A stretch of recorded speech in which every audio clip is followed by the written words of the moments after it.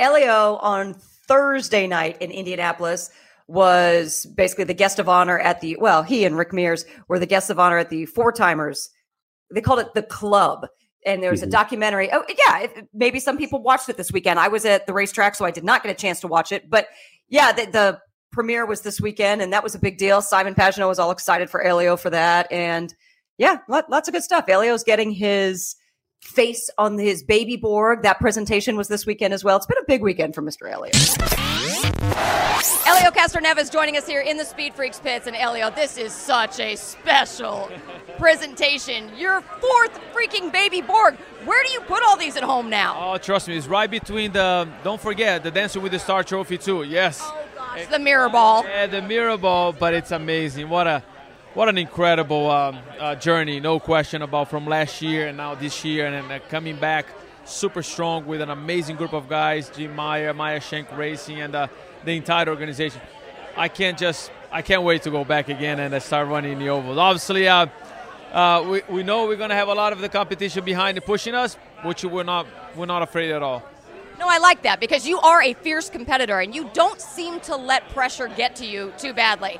But last year, I got to say, there really wasn't any pressure, so it seemed so seamless when it came out in the end. Is it, or how is it different for you this year? Well, I think they have more pressure than us because in the end of the day, nothing changed from last year. The setup is the same. The car is the same. So basically, we know what we need to do. We can only improve from that. They got to catch us, which I understand. You know, they're going to develop and they're going to improve. But in the end of the day, I bet my money in these guys here in the MSR because we know that what we did last year wasn't a fluke, and we're going to go out there and show it.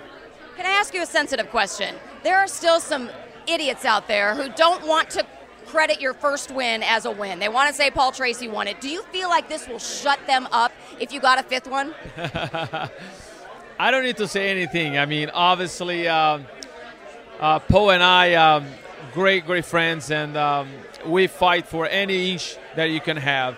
In the end of the day, it was all about who was in front, and definitely I can show that the number 4 is here. So, but in the look, fans are always going to try something. That's why this place is amazing. You always want to have like people that love you, people that hate you. It's part of the show.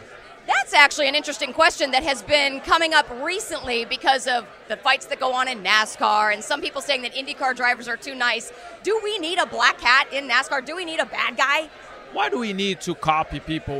We need to show the personality. Everyone has your own personality.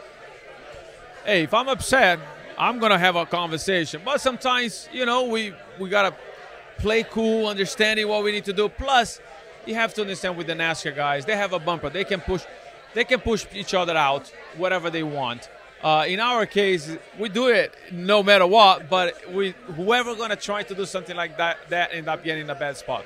I'm going to go back to your fierce competitiveness and your nature and wanting to win every single time you get in that cockpit.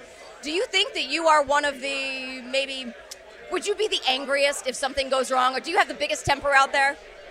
I get frustrated, of course, because I run my passion, my sleeves, that's what it is. It's not about being, because I want something, you get upset, but not as angry, but if you step on my toe in the wrong time, then I'll get upset. Don't mess with this guy. Go with that drive for 5, okay, baby? Absolutely. Thanks for joining us. Thank you.